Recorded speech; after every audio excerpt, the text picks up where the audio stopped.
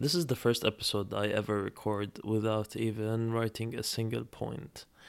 Um, I am honestly doing this for myself. Not to sound so narcissistic, you have all the reasons in the world to skip this episode if you would like to. And if I actually publish it, that means I have pushed another barrier in my life.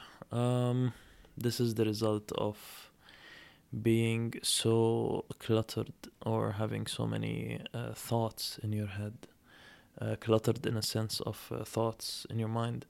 And there are so many things that you would want to say out, but you did not have the time to organize it or think it through. Again, when you're being in a tough spot with all the mm, difficult situations that you would be living in terms of work or life, and you add to it that some emotional instability. Not to sound too dramatic, but I found that this is the best way that I would be able to let it out in a better choice of words. Assalamu alaikum and welcome to a new episode from Anas Talks. If you made it this far, you're a rebellion. um, Today, when I was browsing the internet while working, which I shouldn't be doing, but I managed to stumble upon a picture, and it was it was titled "Tough Times," and it was a old picture from the 70s in front of a shoe store, and there was a man sitting on a chair, having his head down, and for some reason, it just had a huge impact. Like the echo in me was way too huge to let it pass. There was no quotes written on the picture. There was no context. There was nothing. There was just a man who had his head down and he was holding his head with his palm. And for some reason, as I said, it had a huge impact on me. And it made me think, why do we always put our head down when we feel bad? Like, what's the correlation? Why, whenever we feel embarrassed, we would cover our face, and whenever we feel sad or feel beaten or any of those feelings, we would always put our head down. I'm not here to say any cliches of, oh, keep your head up, stand tall, walk. Honestly, listen, it's all good, but in my opinion, it doesn't always work. And part of life is to experience things that are bitter. As ironic as it may sound, if there was no bitterness, you wouldn't taste the sweetness.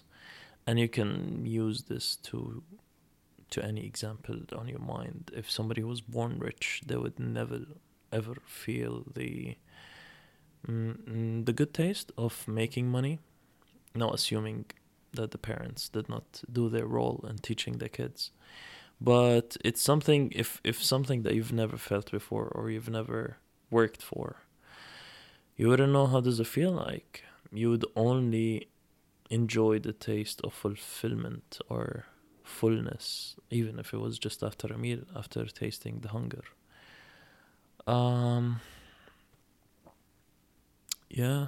Um, Back to the picture. It had such a huge impact on me, and I'm not being grim. I'm actually being optimistic. Currently, in my personal life and my work life, things are going okay in the grand scheme of things. Tough days, good days. Yet, if I would summarize it, um, is it as bad? Like, I always used to ask myself the question in my previous job, regardless all the bad things that I've been through. I always used to ask myself, how would I feel about this 1 year from now? Will it really matter? The person who's annoying me, or the person who's trying to push me out of the company, or the person who's trying to demolish my career, or the person who's trying to help me build my career. How will I feel about this in a year from now? Will I be bothered as much as I am right now? If the answer was no, then it doesn't really matter. in a sense of, okay, deal with it and move on. All of this revolves from one key factor, which is false evidence appearing real. And I've always been saying this. It's an acronym for fear, false evidence appearing real. I've always been telling myself this until I got really in tough spots. And I mean really, really tough spots. Usually it would be financial. And the best thing or the worst thing that it's financial, in a sense of, if your only problem is money, then when money is available, your problem is solved. Other people, they would have the money or they have the means, but they wouldn't have the solution. I'm trying to be as realistic as possible and not to be too grim in my chain of thoughts or in my ideas. But someone might have the money, but they might not have the friendship. Some people might have the means, they might have the fame, they might have the reach, they might have the good looks, but they lack on things related to family or things related to mental health or sometimes a physical disability. You will never ever have a perfect scenario. Don't let whatever you see on the media fool you. Instagram is just a front, Facebook is just a front, Twitter is just a front, all of those social media is just a front. Everybody's having a normal life. Everybody goes to sleep, everybody eats, everybody poops, everybody showers. I would love to assume everybody showers, but and I would love to come across everyone who showers regularly. But in all seriousness, you would face difficult days, you would face easy days. You need to go through them all. And that's what I keep telling myself. Hence why I started this episode by saying this episode is going to be for me. It's not going to be for anyone. I don't have anyone in mind but myself. Oh my God. It's what makes it more difficult is not only that I'm having so many ideas in my mind, but the fact that I didn't write them down. I literally jumped off the bed, connected the microphone, turned it on, and started recording. I didn't even have a test recording. I don't know how the sound levels are. I'm not even looking at the recorder. So I'm praying to God that the recording will be clean, the levels will be great. I don't need to do any editing. I'm just going to be uploading it as is, hopefully. I'm not planning to have this as a long episode. Honestly, as I said, I have no clue how many minutes I've recorded so far. Yet I wanted to share with you what I have found today. And again, from one thing to another, and I've seen another picture of a mountain climber. If that's the right terminology, I mean, it sounds like it. But a person who's climbing mountains. And it said, the harder the place that you want to get to, the better the reward. And it's true. I mean, there are obviously a very similar quote to it in Arabic and all other languages. But loosely translated in Arabic, it means that the eagles live at the top of the mountain while the rest live at the bottom. So like because the eagle thinks so high of themselves and because they work so hard on themselves, they have lived at the top of the mountains, not just on any tree. That's the same way I would like to treat myself, in a sense of, and I've read it in many books, that it says, if you want to get yourself, like let's say you went to the store and you wanted to get a mixer, like a fruit mixer, a fruit mixer, blender. As I said, I didn't really plan. So yeah, you wanted to get a blender. And there were two blenders on display, the normal for 50 and the deluxe or the ultimate or the platinum for 75.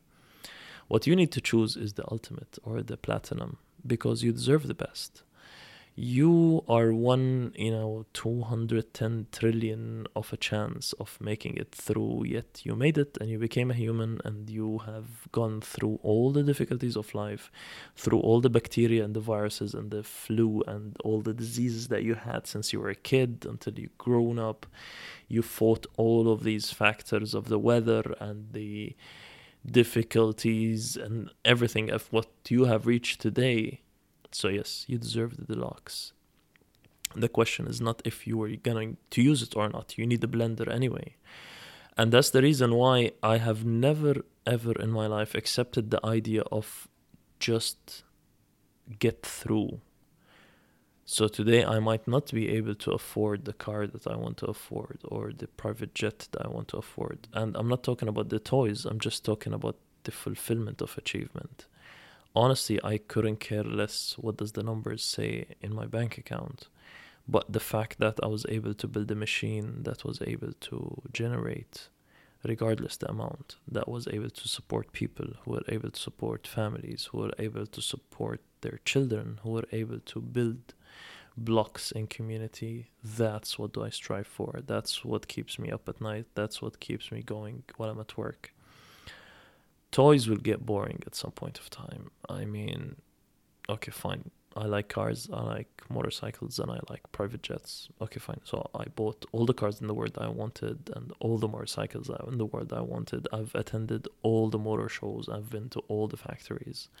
And all of that can be done in less than 4 months of my life. I still have all my life in front of me. So at the end of the day, the car or the motorcycle will get me from point A to point B, as much as beautiful as it is, as amusing as it is. It's still a mean of transportation. It is not the goal. Same thing goes with the private jet. So you'd fly business class, first class, and then you would go for the first time on a private airline, and then you'll be able to afford renting a private jet, and then you'll be able to afford buying a private jet.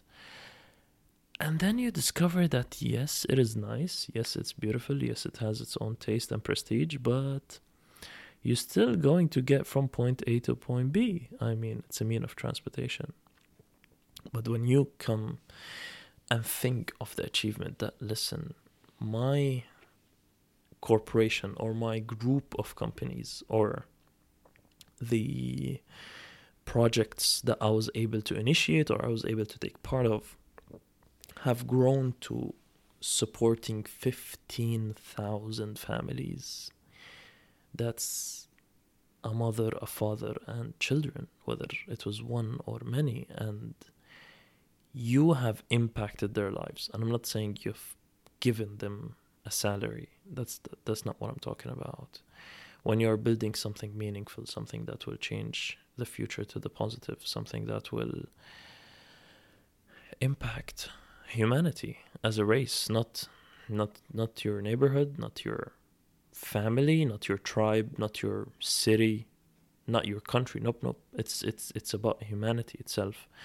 When, as an example, I've always loved green energy. I've always loved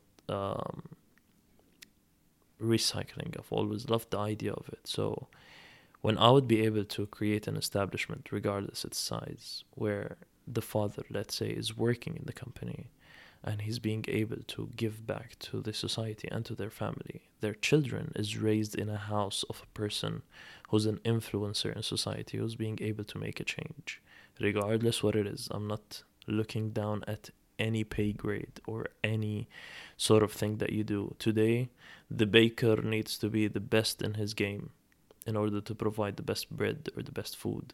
Same thing goes with the chef, same thing goes with the taxi driver, same thing goes with the clerk, same thing goes with the coffee barista, same thing goes with the CEO and the CFO. I'm not really one of the people who look at titles, and this was probably one of the biggest lessons that I've got, that when you look at the reality of things, or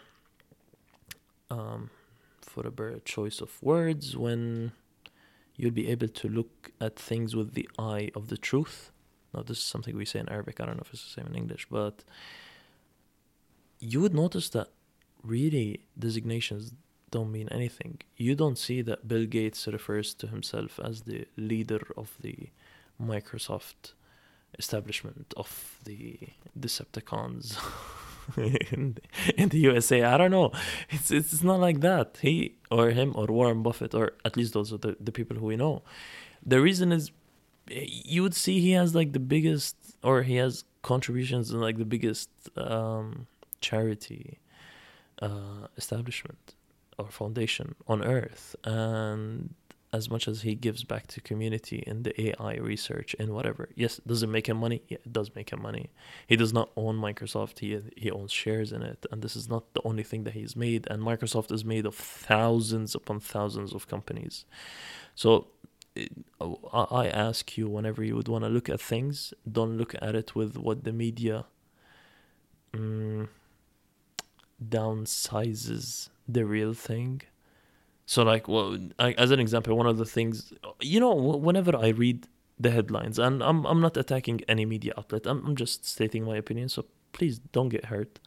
So whenever I see people, especially the general of people, where they go like, oh, you know what, Apple have lost so much money, it's the downfall is Apple. Apple equals like the GDP of 58 countries combined. So no, it will not happen overnight. No, I don't wish the economy to crash. No, I don't wish anyone any harm. Yes, Apple had losses. That's it. That's the news. For this quarter, or probably they have forecasted their losses, which can happen if you would just be a bit more intelligent and read some real news, not whatever tries to catch your eye.